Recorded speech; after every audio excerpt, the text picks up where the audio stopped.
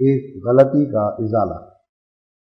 یہ ایک چھوٹا سا رسالہ ہے جو بطور اشتہار 5 نومبر 1901 کو شائع کیا گیا۔ اس کی تالیف کا باعث یہ ہوا کہ ایک صاحب پر ایک مخالف کی طرف سے یہ اعتراض پیش ہوا کہ جس سے تم نے بیعت کی ہے وہ نبی اور رسول ہونے کا دعویٰ کرتا ہے، اور اس کا جواب محض انکار کے لفظ سے دیا گیا، حالانکہ ایسا جواب صحیح نہیں ہے۔ حق یہ ہے کہ خدا تعالیٰ کی وہ پاک وحی جو میرے پر نازل ہوتی ہے اس میں ایسے الفاظ رسول اور مرسل اور نبی کے موجود ہیں، نہ ایک دفعہ بلکہ 100 دفعہ۔ پھر کیوں کر یہ جواب صحیح ہو سکتا ہے کہ ایسے الفاظ موجود نہیں ہیں، بلکہ اس وقت تو پہلے زمانے کی نسبت بہت تصریح اور توضیح سے یہ الفاظ موجود ہیں۔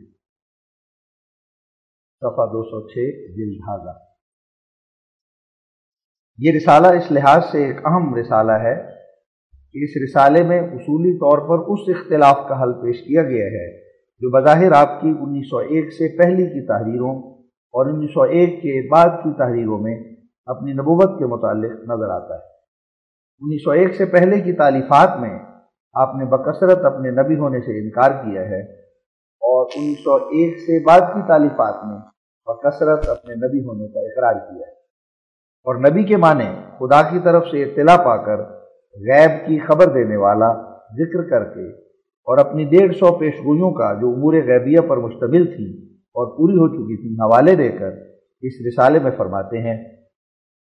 میں اپنی نسبت نبی یا رسول کے نام سے کیوں کر انکار کر سکتا ہوں،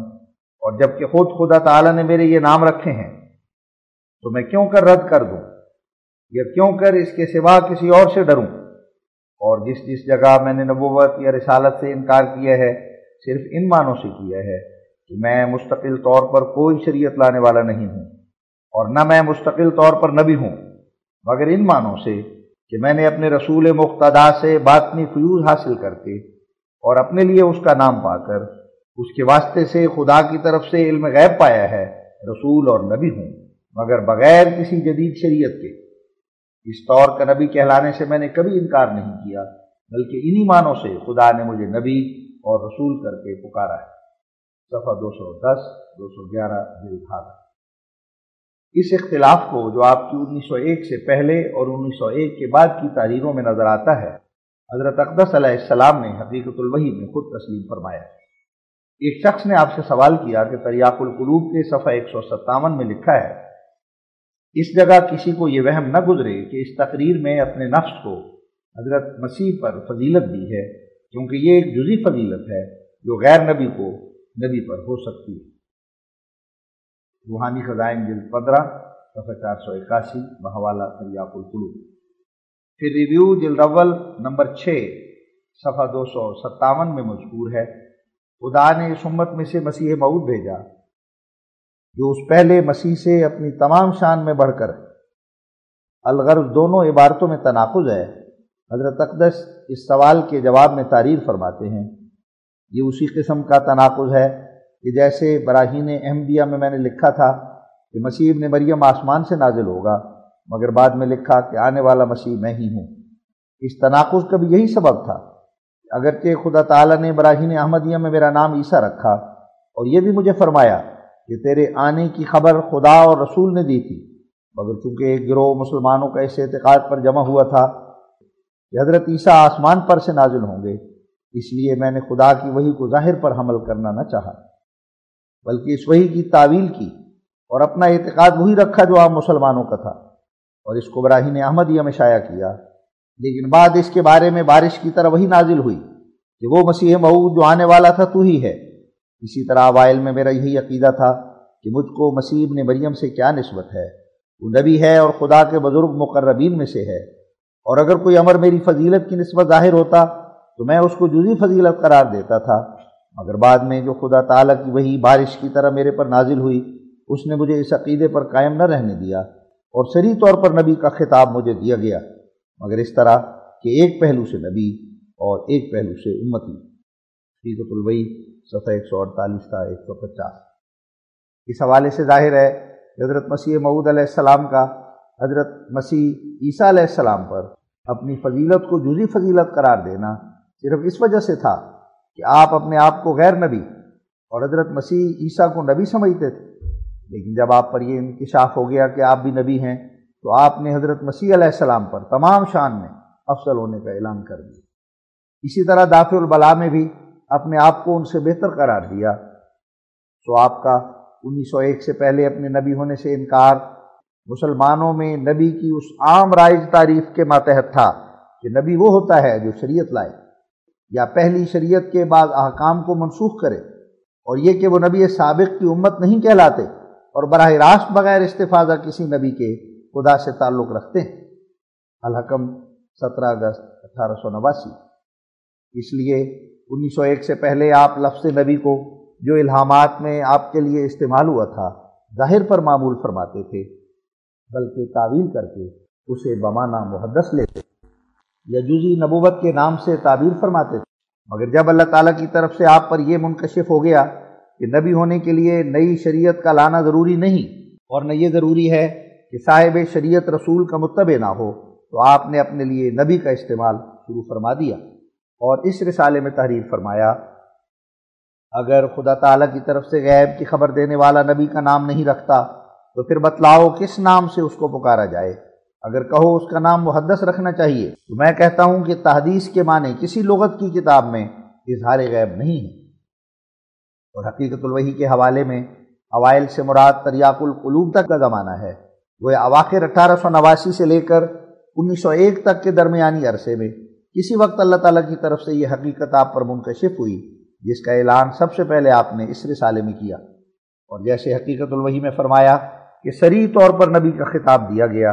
اسی طرح اس رسالے میں فرمایا۔ اس وقت تو پہلے زمانے کی نسبت سے بھی بہت تصریح اور توضیح سے یہ الفاظ نبی اور رسول کے موجود ہیں۔ اس رسالے کی اشاعت کے بعد آپ نے اپنی متعدد کتب میں نبوت کی وہی تعریف فرمائی جس کا اعلان اس رسالے میں کیا گیا تھا۔ چنانچہ تتمہ حقیقت الوحی صفحہ 68 میں آپ فرماتے ہیں، اے نادانو، میری مراد نبوت سے یہ نہیں کہ میں نعوذ باللہ حضرت صلی اللہ علیہ وسلم کے مقابل پر کھڑا ہو کر نبوت کا دعویٰ کرتا ہوں یا کوئی نئی شریعت لایا ہوں۔ صرف مراد میری نبوت سے کثرت مکالمت و مخاطبت الہیہ ہے جو حضرت صلی اللہ علیہ وسلم کی اتباع سے حاصل ہے۔ مکالمہ و مخاطبہ کے آپ لوگ بھی قائل ہیں، بس یہ صرف لفظی نزاع ہوئی، یعنی آپ لوگ جس امر کا نام مکالمہ و مخاطبہ رکھتے ہیں میں اس کی کثرت کا نام بحکم الہی نبوت رکھتا ہوں۔ وَلِكُلٍّ مَّن يَصْطَلِحُ، اور میں اس خدا کی قسم کھا کر کہتا ہوں جس کے ہاتھ میں میری جان ہے کہ اس نے مجھے بھیجا ہے اور اسی نے میرا نام نبی رکھا ہے اور اسی نے مجھے مسیح موعود کے نام سے پکارا۔ تتمہ حقیقت الوحی صفحہ 68۔ بس آپ کے دعوے میں کوئی تبدیلی نہیں ہوئی اور نہیں آپ کا کوئی الہام یا آپ کی کوئی تحریر منسوخ ہوئی، بلکہ نبوت کی مسلمانوں میں رائج تعریف کے پیش نظر 1901 سے پہلے آپ نبی کے لفظ کو ظاہر سے پھیر کر بمعنی محدث لیتے تھے، لیکن 1901 کے بعد اللہ تعالیٰ نے آپ پر جو نبوت کی حقیقت کا انکشاف کیا، اسی پہلی چیز کا نام بحکم الہی نبوت رکھا اور اس نئی تعریف کے ماتحت اپنے آپ کو نبی قرار دیا۔ بسم اللہ الرحمن الرحیم، نحمدہ ونصلی علی رسولہ الکریم۔ ایک غلطی کا ازالہ۔ ہماری جماعت میں سے بعض صاحب جو ہمارے دعوے اور دلائل سے کم واقفیت رکھتے ہیں، جن کو نہ بغور کتابیں دیکھنے کا اتفاق ہوا اور نہ وہ ایک معقول مدت تک صحبت میں رہ کر اپنے معلومات کی تکمیل کر سکے، وہ بعض حالات میں مخالفین کے کسی اعتراض پر ایسا جواب دیتے ہیں کہ جو سراسر واقعے کے خلاف ہوتا ہے۔ اس لیے باوجود اہل حق ہونے کے ان کو ندامت اٹھانی پڑتی ہے۔ چنانچہ چند روز ہوئے ہیں کہ ایک صاحب پر ایک مخالف کی طرف سے یہ اعتراض پیش ہوا کہ جس سے تم نے بیعت کی ہے وہ نبی اور رسول ہونے کا دعویٰ کرتا ہے، اور اس کا جواب محض انکار کے الفاظ سے دیا گیا، حالانکہ ایسا جواب صحیح نہیں ہے۔ حق یہ ہے کہ خدا تعالیٰ کی وہ پاک وحی جو میرے پر نازل ہوتی ہے اس میں ایسے الفاظ رسول اور مرسل اور نبی کے موجود ہیں، نہ ایک دفعہ بلکہ صدہا دفعہ۔ پھر کیوں کر یہ جواب صحیح ہو سکتا ہے کہ ایسے الفاظ موجود نہیں ہیں، بلکہ اس وقت تو پہلے زمانے کی نسبت بہت تصریح اور توضیح سے یہ الفاظ موجود ہیں، اور براہین احمدیہ میں بھی جس کو تباہ ہوئے 22 برس ہوئے، یہ الفاظ کچھ تھوڑے نہیں ہیں۔ چنانچہ وہ مکالمات الہیہ جو براہین احمدیہ میں شائع ہو چکے ہیں، ان میں سے ایک یہ وحی اللہ ہے، والذی ارسل رسولہ بالہدی ودین الحق لیظہرہ علی الدین کلہ۔ دیکھو صفحہ 498 براہین احمدی۔ اس میں صاف طور پر اس عاجز کو رسول کر کے پکارا گیا ہے۔ پھر اس کے بعد اسی کتاب میں میری نسبت یہ وحی اللہ ہے، جری اللہ فی حلل الانبیاء، یعنی خدا کا رسول نبیوں کے حلوں میں۔ دیکھو براہین احمدیہ صفحہ 504۔ پھر اسی کتاب میں اس مکالمے کے قریب ہی یہ وحی اللہ ہے، محمد الرسول اللہ والذین معہ اشداء علی الکفار رحماء بینہم۔ اس وحی الہی میں میرا نام محمد رکھا گیا اور رسول بھی۔ پھر یہ وحی اللہ ہے جو صفحہ 557 براہین میں درج ہے، دنیا میں ایک نذیر آیا۔ اس کی دوسری قرات یہ ہے کہ دنیا میں ایک نبی آیا۔ اسی طرح براہین احمدیہ میں اور کئی جگہ رسول کے لفظ سے اس عاجز کو یاد کیا گیا۔ سو اگر یہ کہا جائے کہ حضرت صلی اللہ علیہ وسلم تو خاتم النبیین ہیں، پھر آپ کے بعد اور نبی کس طرح آ سکتا ہے؟ اس کا جواب یہی ہے کہ بے شک اس طرح سے تو کوئی نبی نیا ہو یا پرانا نہیں آ سکتا، جس طرح سے آپ لوگ حضرت عیسیٰ علیہ السلام کو آخری زمانے میں اتارتے ہیں اور پھر اس حالت میں ان کو نبی بھی مانتے ہیں، بلکہ 40 برس تک سلسلہ وحی نبوت کا جاری رہنا اور زمانہ حضرت صلی اللہ علیہ وسلم سے بھی بڑھ جانا آپ لوگوں کا عقیدہ ہے۔ بے شک ایسا عقیدہ تو معصیت ہے۔ اور آیت وَلَٰكِن رسول اللہ و خاتم النبیین الاحزاب 41 اور حدیث لا نبی بعدی اس عقیدے کے کذب صریح ہونے پر کامل شہادت ہے، لیکن ہم اس قسم کے عقائد کے سخت مخالف ہیں، اور ہم اس آیت پر سچا اور کامل ایمان رکھتے ہیں جو فرمایا کہ وَلَٰكِن رسول اللہ و خاتم النبیین، اور اس آیت میں ایک پیش گوئی ہے جس کی ہمارے مخالفوں کو خبر نہیں، اور وہ یہ ہے کہ اللہ تعالیٰ اس آیت میں فرماتا ہے کہ حضرت صلی اللہ علیہ وسلم کے بعد پیشگوئیوں کے دروازے قیامت تک بند کر دیے گئے، اور ممکن نہیں کہ اب کوئی ہندو یا یہودی یا عیسائی یا کوئی رسمی مسلمان نبی کے لفظ کو اپنی نسبت ثابت کر سکے۔ نبوت کی تمام کھڑکیاں بند کی گئی مگر ایک کھڑکی سیرت صدیقی کی کھلی ہے، یعنی فنا فی الرسول کی۔ بس جو شخص اس کھڑکی کی راہ سے خدا کے پاس آتا ہے،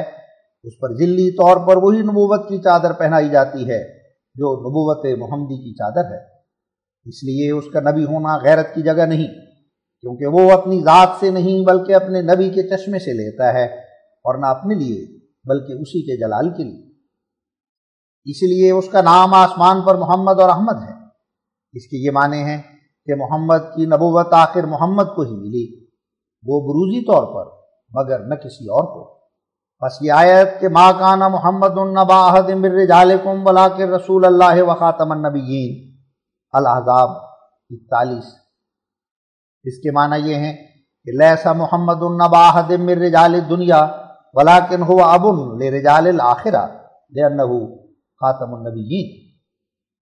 ولا سبیل الی فیوض اللہ من غیر توسط۔ اس عربی عبارت کا ترجمہ یہ ہے کہ محمد صلی اللہ علیہ وسلم دنیا کے مردوں میں سے کسی کے باپ نہیں ہیں، لیکن وہ آخرت کے مردوں میں سے باپ ہیں، اور وہ خاتم النبیین ہیں، اور آپ کے توسط کے بغیر اللہ تعالیٰ کے فیوض کی طرف کوئی راہ نہیں ہے۔ یہ ترجمہ اصل کتاب میں موجود نہیں۔ غرض میری نبوت اور رسالت بے اعتبار محمد اور احمد ہونے کے ہے، نہ میرے نفس کے روح سے، اور یہ نام بحیثیت فنا فی الرسول مجھے ملا ہے، لہٰذا خاتم النبیین کے مفہوم میں فرق نہ آیا، لیکن عیسیٰ کے اترنے سے ضرور فرق آئے گا۔ اور یہ بھی یاد رہے کہ نبی کے معنی لغت کے روح سے یہ ہیں کہ خدا کی طرف سے اطلاع پا کر غیب کی خبر دینے والا۔ بس جہاں یہ معنی صادق آئیں گے، نبی کا لفظ بھی صادق آئے گا، اور نبی کا رسول ہونا شرط ہے، کیونکہ اگر وہ رسول نہ ہو تو پھر غیب مصفہ کی خبر اس کو مل نہیں سکتی۔ اور یہ آیت روکتی ہے لا یظہر علی غیبہ احدا الا من ارتضی من رسول، الجن 27-28۔ اب اگر حضرت صلی اللہ علیہ وسلم کے بعد ان معنوں کے روح سے نبی سے انکار کیا جائے تو اس سے لازم آتا ہے کہ یہ عقیدہ رکھا جائے کہ یہ امت مکالمات و مخاطبات الہیہ سے بے نصیب ہے، کیونکہ جس کے ہاتھ پر اخبار غیبیہ من جانب اللہ ظاہر ہوں گے بالضرور اس پر مطابق آیت لا یظہر علی غیبہ کہ مفہوم نبی کا صادق آئے گا۔ اسی طرح جو خدا تعالیٰ کی طرف سے بھیجا جائے گا اسی کو ہم رسول کہیں گے۔ فرق درمیان یہ ہے کہ ہمارے نبی صلی اللہ علیہ وسلم کے بعد قیامت تک ایسا نبی کوئی نہیں جس پر جدید شریعت نازل ہو یا جس کو بغیر توسط جناب صلی اللہ علیہ وسلم اور ایسی فنا فی الرسول کی حالت کے جو آسمان پر اس کا نام محمد اور احمد رکھا جائے، یوں ہی نبوت کا لقب عنایت کیا جائے۔ ومن ادعا فقد کفر، اس میں اصل بھید یہی ہے کہ خاتم النبیین کا مفہوم تقاضا کرتا ہے کہ جب تک کوئی پردہ مغایرت کا باقی ہے اس وقت تک اگر کوئی نبی کہلائے گا تو گویا اس مور کو توڑنے والا ہوگا جو خاتم النبیین پر ہے۔ لیکن اگر کوئی شخص اسی خاتم النبیین میں ایسا گم ہو کہ بباعث نہایت اتحاد اور نفی غیریت کے اسی کا نام پا لیا ہو اور صاف آئینے کی طرح محمدی چہرے کا اس میں انعکاس ہو گیا ہو تو وہ بغیر مہر توڑنے کے نبی کہلائے گا، کیونکہ وہ محمد ہے، وہ ذلی طور پر۔ بس باوجود اس شخص کے دعوی نبوت کے جس کا نام ذلی طور پر محمد اور احمد رکھا گیا، پھر بھی سیدنا محمد خاتم النبیین ہی رہا، کیونکہ یہ محمد ثانی اسی محمد صلی اللہ علیہ وسلم کی تصویر اور اسی کا نام ہے۔ مگر عیسیٰ بغیر مہر توڑنے کے آ نہیں سکتا، کیونکہ اس کی نبوت ایک الگ نبوت ہے، اور اگر بروزی معنوں کے روح سے بھی کوئی شخص نبی اور رسول نہیں ہو سکتا تو پھر اس کے کیا معنی ہیں کہ اہدنا الصراط المستقیم صراط الذین انعمت علیہم۔ نوٹ، یہ ضرور یاد رکھو کہ اس امت کے لیے وعدہ ہے کہ وہ ہر ایک ایسے انعام پائے گی جو پہلے نبی اور صدیق پا چکے ہیں۔ بس من جملہ ان انعامات کے وہ نبوتیں اور پیشگوئیاں ہیں جن کے روح سے انبیاء علیہ السلام نبی کہلاتے رہے، لیکن قرآن شریف بجز نبی بلکہ رسول ہونے کے دوسروں پر علوم غیب کا دروازہ بند کرتا ہے، جیسا کہ آیت لا یظہر علی غیبہ احدا الا من ارتضی من رسول الجن 27-28 سے ظاہر ہے۔ بس مصفہ غیب پانے کے لیے نبی ہونا ضروری ہوا،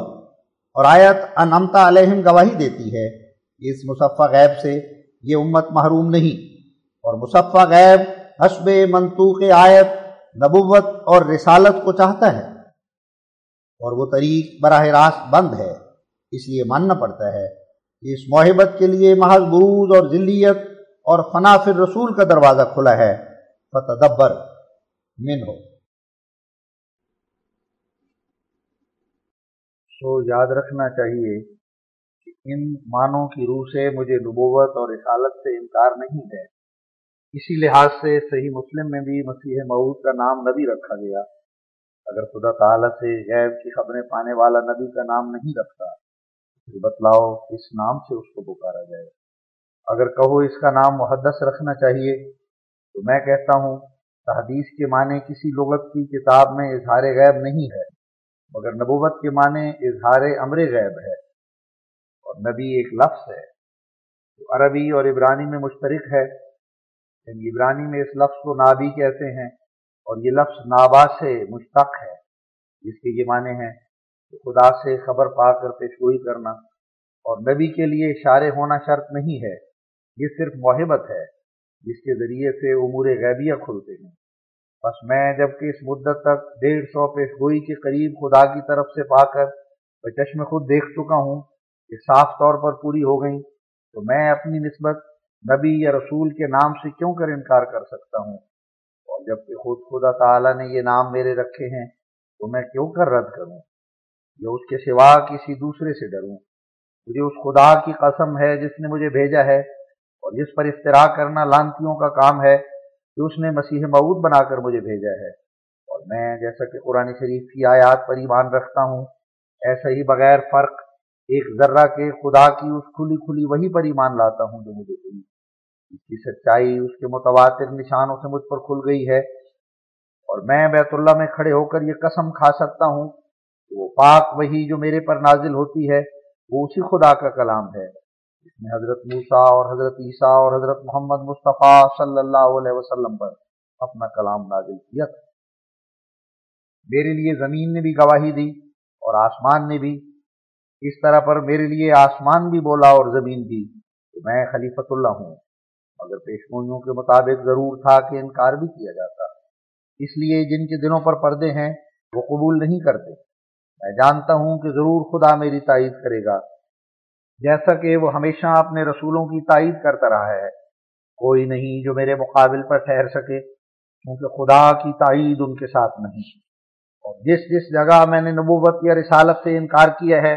صرف ان معنوں سے کیا ہے کہ میں مستقل طور پر کوئی شریعت لانے والا نہیں ہوں اور نہ میں مستقل طور پر نبی ہوں، مگر ان معنوں سے کہ میں نے اپنے رسول مقتدا سے باطنی فیوض حاصل کر کے اور اپنے لیے اس کا نام پا کر اس کے واسطے سے خدا کی طرف سے علم غیب پایا ہے، رسول اور نبی ہوں، مگر بغیر کسی جدید شریعت۔ اس طور کا نبی کہلانے سے میں نے کبھی انکار نہیں کیا، بلکہ انہی معنوں سے خدا نے مجھے نبی اور رسول کر کے پکارا ہے، تو اب بھی میں ان معنوں سے نبی اور رسول ہونے سے انکار نہیں کرتا۔ اور میرا یہ قول من لیستم رسول و نیا بردام کتاب، اس کے معنی صرف اس قدر ہیں کہ میں صاحب شریعت نہیں ہوں۔ ہاں یہ بات بھی ضرور یاد رکھنی چاہیے اور ہرگز فراموش نہیں کرنی چاہیے کہ میں باوجود نبی اور رسول کے لفظ سے پکارے جانے کے خدا کی طرف سے اطلاع دیا گیا ہوں، یہ تمام فیوض بلا واسطہ میرے پر نہیں ہیں، بلکہ آسمان پر ایک وجود پاک ہے جس کا روحانی افاضہ میرے شامل حال ہے۔ محمد مصطفیٰ صلی اللہ علیہ وسلم اس واسطے کو ملحوظ رکھ کر اور اس میں ہو کر اور اس کے نام محمد اور احمد سے مسمى ہو کر میں رسول بھی ہوں اور نبی بھی ہوں، یعنی بھیجا گیا بھی اور خدا سے غیب کی خبریں پانے والا بھی، اور اس طور سے خاتم النبیین کی مہر محفوظ رہی، کیونکہ میں نے انہیں قاسی اور ذلی طور پر محبت کے آئینے کے ذریعے سے وہی نام پایا۔ اگر کوئی شخص اس وحی الہی پر ناراض ہو کہ کیوں خدا تعالیٰ نے میرا نام نبی اور رسول رکھا ہے، تو یہ اس کی حماقت ہے، کیونکہ میرے نبی اور رسول ہونے سے خدا کی مہر نہیں ٹوٹتی۔ نوٹ: یہ کیسی عمدہ بات ہے کہ اس طریق سے نہ تو خاتم النبیین کی پیشگوئی کی مہر ٹوٹی اور نہ امت کے کل افراد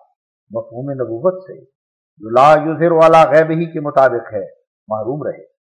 مگر حضرت عیسیٰ کو دوبارہ اتارنے سے جن کی نبوت اسلام سے 600 برس پہلے قرار پا چکی ہے، اسلام کا کچھ باقی نہیں رہتا، اور آیت خاتم النبیین کی صریح تکذیب لازم آتی ہے۔ اس کے مقابل پر ہم صرف مخالفوں کی گالیاں سنیں گے، تو گالیاں نہیں۔ وَسَيَعْلَمُ الَّذِينَ ظَلَمُوا أَيَّ مُنقَلَبٍ يَنقَلِبُونَ، الشعراء 228۔ یہ بات ظاہر ہے کہ جیسا کہ میں اپنی نسبت کہتا ہوں کہ خدا نے مجھے رسول اور نبی کے نام سے پکارا ہے، ایسا ہی میرے مخالف حضرت عیسیٰ بن مریم کی نسبت کہتے ہیں کہ وہ ہمارے نبی صلی اللہ علیہ وسلم کے بعد دوبارہ دنیا میں آئیں گے، اور چونکہ وہ نبی ہیں اس لیے ان کے آنے پر بھی وہی اعتراض ہوگا جو مجھ پر کیا جاتا ہے، یعنی یہ کہ خاتم النبیین کی مہر ختمیت ٹوٹ جائے گی۔ مگر میں کہتا ہوں کہ حضرت صلی اللہ علیہ وسلم کے بعد جو در حقیقت خاتم النبیین تھے، مجھے رسول اور نبی کے لفظ سے پکارے جانا کوئی اعتراض کی بات نہیں، اور نہ اس سے مہر ختمیت ٹوٹتی، کیونکہ میں بارہا بتلا چکا ہوں، میں بموجب آیت وآخرین منہم لما یلحقوا بہم بروزی طور پر وہی نبی خاتم الانبیاء ہوں، اور خدا نے آج سے 20 برس پہلے براہین احمدیہ میں میرا نام محمد اور احمد رکھا ہے، اور مجھے حضرت صلی اللہ علیہ وسلم کا وجود قرار دیا ہے۔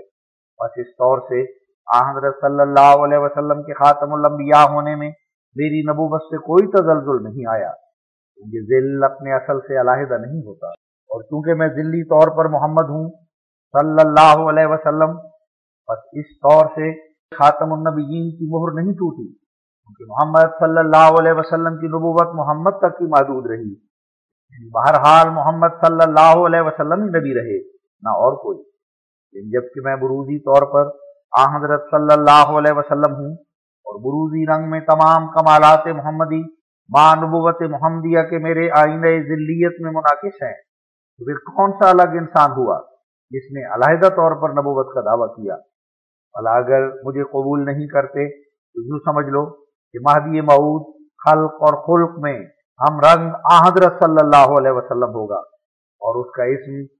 جناب کے اسم سے مطابق ہوگا، یعنی اس کا نام بھی محمد اور احمد ہوگا اور اس کے اہل بیت میں سے ہوگا۔ حاشیہ: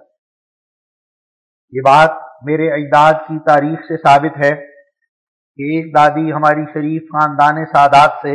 اور بنی فاطمہ میں سے تھی۔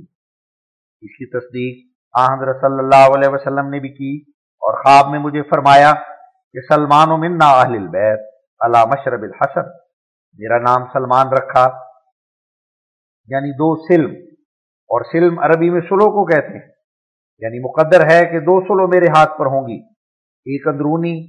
جو اندرونی بغض اور عناد کو دور کرے گی، دوسری بیرونی کہ جو بیرونی عداوت کے وجود کو پامال کر کے اور اسلام کی عظمت دکھا کر غیر مذاہب والوں کو اسلام کی طرف جھکا دے گی۔ معلوم ہوتا ہے کہ حدیث میں جو سلمان آیا ہے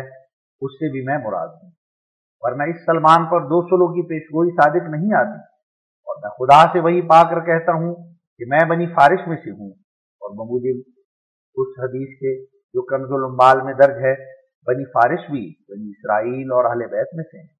اور حضرت فاطمہ نے کشفی حالت میں اپنی ران پر میرا سر رکھا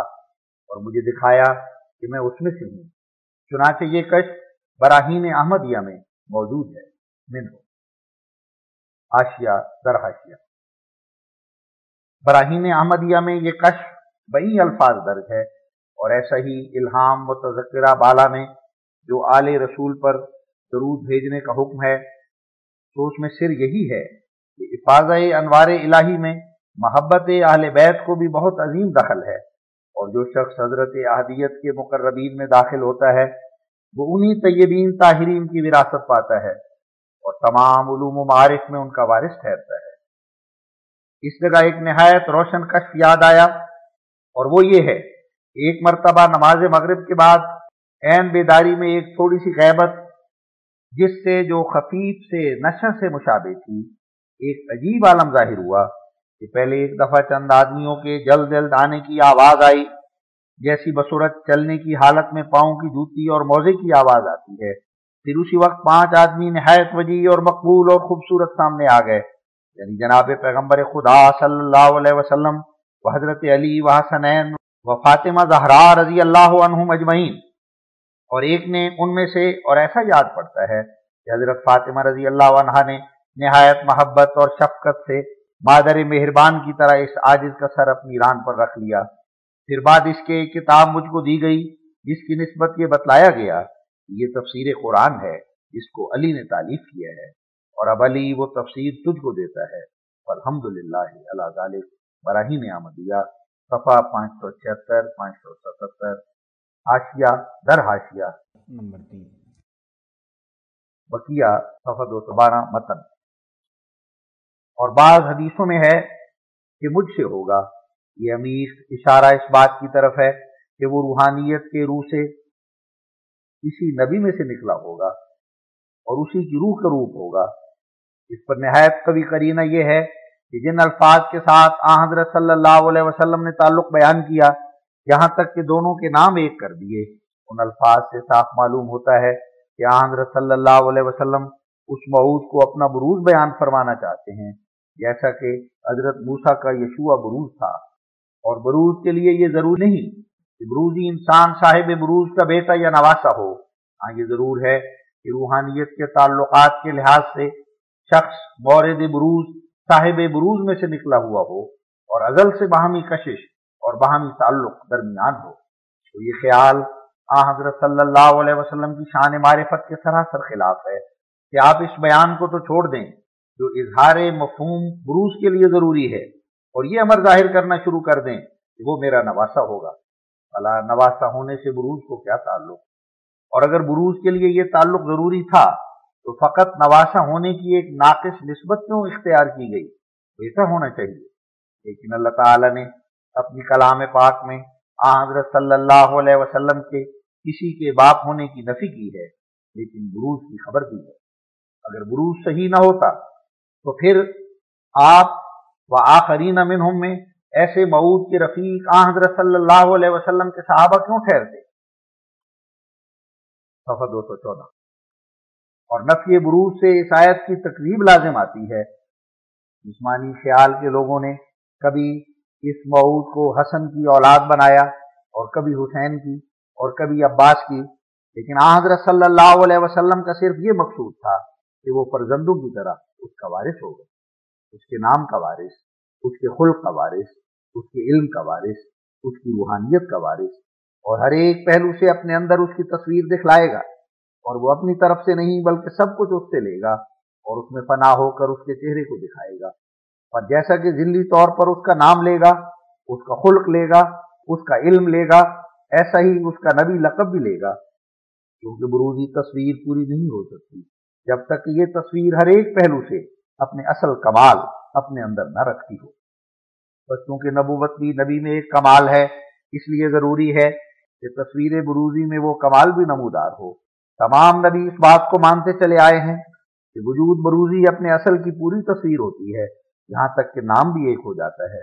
बस इस सूरत में जाहिर है कि जिस तरह बरूजी तौर पर मोहम्मद और अहमद नाम रखे जाने से दो मोहम्मद और दो अहमद नहीं हो गए, इसी तरह बरूजी तौर पर नबी या रसूल कहने से ये लाजिम नहीं आता कि खातमुन नबिय्यीन की मोहर टूट गई, क्योंकि वजूद बरूजी कोई अलग वजूद नहीं। इस तरह पर तो मोहम्मद के नाम की नबूवत मोहम्मद सल्लल्लाहु अलैहि वसल्लम तक ही महदूद रही। तमाम अंबिया अलैहिस्सलाम का इस पर इत्तेफाक है कि बुरूज में दुई नहीं होती, क्योंकि बुरूज का मकाम इस मजमून का मिस्ताक होता है। मन तू शुदम तू मन शुदी, मन तन शुदम तू जा शुदी, ता कस न गोयत बाद अजीम मन दी गरम तू दी गई। लेकिन अगर हजरत ईसा अलैहिस्सलाम दोबारा दुनिया में आए तो बगैर खातमुन नबिय्यीन की मोहर तोड़ने के क्यों कर दुनिया में आ सकते हैं। गर्ज खातमुन नबिय्यीन का लफ्ज़ एक इलाही मोहर है जो हज़रत सल्लल्लाहु अलैहि वसल्लम की नबूवत पर लग गई। अब मुमकिन नहीं कि कभी ये मोहर टूट जाए। हाँ, ये मुमकिन है कि हज़रत सल्लल्लाहु अलैहि वसल्लम ने एक दफ़ा बल्कि 1000 दफ़ा दुनिया में बुरूजी रंग में आ जाएं और बुरूजी रंग में और कमालात के साथ अपनी नबूवत का भी इजहार करें। और ये बुरूज खुदा ताला की तरफ से एक करार याफ्ता ओहदा था, जैसा कि अल्लाह ताला फरमाता है वाखरीन मिनहुम लम्मा यल्हकू बिहिम अल-जुमा 4। और अंबिया को अपने बुरूज पर गैरत नहीं होती, क्योंकि वो उन्हीं की सूरत और उन्हीं का नक्श है, लेकिन दूसरे पर जरूर गैरत होती। देखो, हजरत मूसा ने मेराज की रात जब देखा कि हजरत सल्लल्लाहु अलैहि वसल्लम उनके मकाम से आगे निकल गए, तो क्यों कर रो रो कर अपनी गैरत जाहिर की। इस हालत में खुदा तो फरमाए कि तेरे बाद कोई और नबी नहीं आएगा, और फिर अपने फरबूदे के बरखिलाफ ईसा को भेज दे, तो फिर किस कदर ये फेला हजरत सल्लल्लाहु अलैहि वसल्लम की दिलादारी का मूजब होगा। और बुरूजी रंग की नबूवत से खत्म नबूवत में फर्क नहीं आता और न मोहर टूटती है, लेकिन किसी दूसरे नबी के आने से इस्लाम की बेहकनी हो जाती, और हज़रत सल्लल्लाहु अलैहि वसल्लम की इसमें सख्त इहानत है। अज़ीमुश्शान काम दज्जाल कुशी का ईसा से हुआ, ना हज़रत सल्लल्लाहु अलैहि वसल्लम से। और आयत करीमा वला के रसूल अल्लाह व खातमुन नबिय्यीन अल-अहज़ाब 41 नऊज़ुबिल्लाह इससे झूठी ठहरती है। और इस आयत में एक पेशगोई मख्फी है, और वो ये कि अब नबूवत पर क़यामत तक मोहर लग गई है, और बुरूजी वजूद के जो खुद हज़रत सल्लल्लाहु अलैहि वसल्लम का वजूद है, किसी में ये ताकत नहीं जो खुले खुले तौर पर नबियों की तरह खुदा से कोई इल्म गैब पावे। और क्योंकि वो बुरूज मोहम्मदी जो कदीम से मौजूद था वो मैं हूँ, इसलिए बुरूजी रंग की नबूवत मुझे अता की गई, और इस नबूवत के मुकाबिल पर अब तमाम दुनिया बेदस्तपा है, क्योंकि नबूवत पर मोहर है। एक बुरूज मोहम्मदी जमी कमालात मोहम्मदिया के साथ आखिरी जमाने के लिए मुकद्दर था, तो वो जाहिर हो गया। अब बजूज इस खिड़की के और कोई खिड़की नबूवत के चश्मे से पानी लेने के लिए बाकी नहीं। खुलासा कलाम ये कि बुरूजी तौर की नबूवत और रिसालत से खत्मियत की मोहर नहीं टूटती, और हजरत ईसा के नुज़ूल का ख्याल जो मुस्तलजम तकरीब आयत वला के रसूल अल्लाह व खातमुन नबिय्यीन है, वो खत्मियत की मोहर को तोड़ता है। और इस फजूल और खिलाफ अकीदा का तो कुरान शरीफ में निशान नहीं, और क्यों कर हो सकता कि वो आयत ममदूहा बाला के सरी खिलाफ है। लेकिन एक बुरूजी नबी और रसूल का आना कुरान शरीफ से साबित हो रहा है, जैसा कि आयत व आखरीन मिनहुम से जाहिर है। इस आयत में एक लताफत बयान ये है कि उस गिरोह का जिक्र तो इसमें किया गया जो सहाबा में से ठहराए गए, लेकिन इस जगह उस मौरिद बुरूज का बतसरी जिक्र नहीं किया, यानी मसीह मऊद का, जिसके जरिए से वो लोग सहाबा ठहरे और सहाबा की तरह जेर तरबियत हज़रत सल्लल्लाहु अलैहि वसल्लम समझे गए। इस तरह के जिक्र से ये इशारा मतलूब है कि मौरिद बरूज हुक्म नफी वजूद रखता है, इसलिए उसकी बरूजी नबूवत और रिसालत से मोर खत्मियत नहीं टूटती। बस आयत में उसको एक वजूद मनफी की तरह रहने दिया और उसके एवज में हज़रत सल्लल्लाहु अलैहि वसल्लम को पेश कर दिया। और इसी तरह आयत इन्ना आतना कल कौसर में एक बरूजी वजूद का वादा दिया गया है जिसके ज़माने में कौसर ज़हूर में आएगा, यानी दीनी बरक़ात के चश्मे बह निकलेंगे और बकसरत दुनिया में सच्चे अहले इस्लाम हो जाएंगे। इस आयत में भी ज़ाहिरी औलाद की ज़रूरत को नजर तहकीर से देखा और बुरूजी औलाद की पेशगोई की गई। और वो खुदा ने मुझे ये शर्फ बख्शा है कि मैं इसराइली भी हूँ और फातमी भी, और दोनों खूनों से हिस्सा रखता हूँ, लेकिन मैं रूहानियत की निस्बत को मुकद्दम रखता हूँ जो बुरूजी निस्बत है। अब इस तमाम तहरीर से मतलब मेरा ये है कि जाहिल मुखालिफ मेरी निस्बत इल्ज़ाम लगाते हैं कि ये शख्स नबी या रसूल होने का दावा करता है। मुझे ऐसा कोई दावा नहीं। मैं इस तौर से जो वो ख्याल करते हैं न नबी हूं न रसूल हूं। हाँ, मैं इस तौर से नबी और रसूल हूं जिस तौर से अभी मैंने बयान किया है। बस जो शख्स मेरे पर शरारत से ये इल्जाम लगाता है जो दावा नबूवत और रिसालत का करते हैं वो झूठा और नापाक ख्याल है। मुझे बुरूजी सूरत ने नबी और रसूल बनाया है और इसी बिना पर खुदा ने बार बार मेरा नाम नबीउल्लाह और रसूलुल्लाह रखा, मगर बुरूजी सूरत में मेरा नफ्स दरमियान नहीं है बल्कि मोहम्मद मुस्तफ़ा सल्लल्लाहु अलैहि वसल्लम है। इसी लिहाज से मेरा नाम मोहम्मद और अहमद हुआ। बस नबूवत और रिसालत किसी दूसरे के पास नहीं गई, मोहम्मद की चीज मोहम्मद के पास ही रही अलैहिस्सलातो वस्सलाम। खाकसार मिर्जा गुलाम अहमद, हज़ कादियान, 5 नवंबर 1901।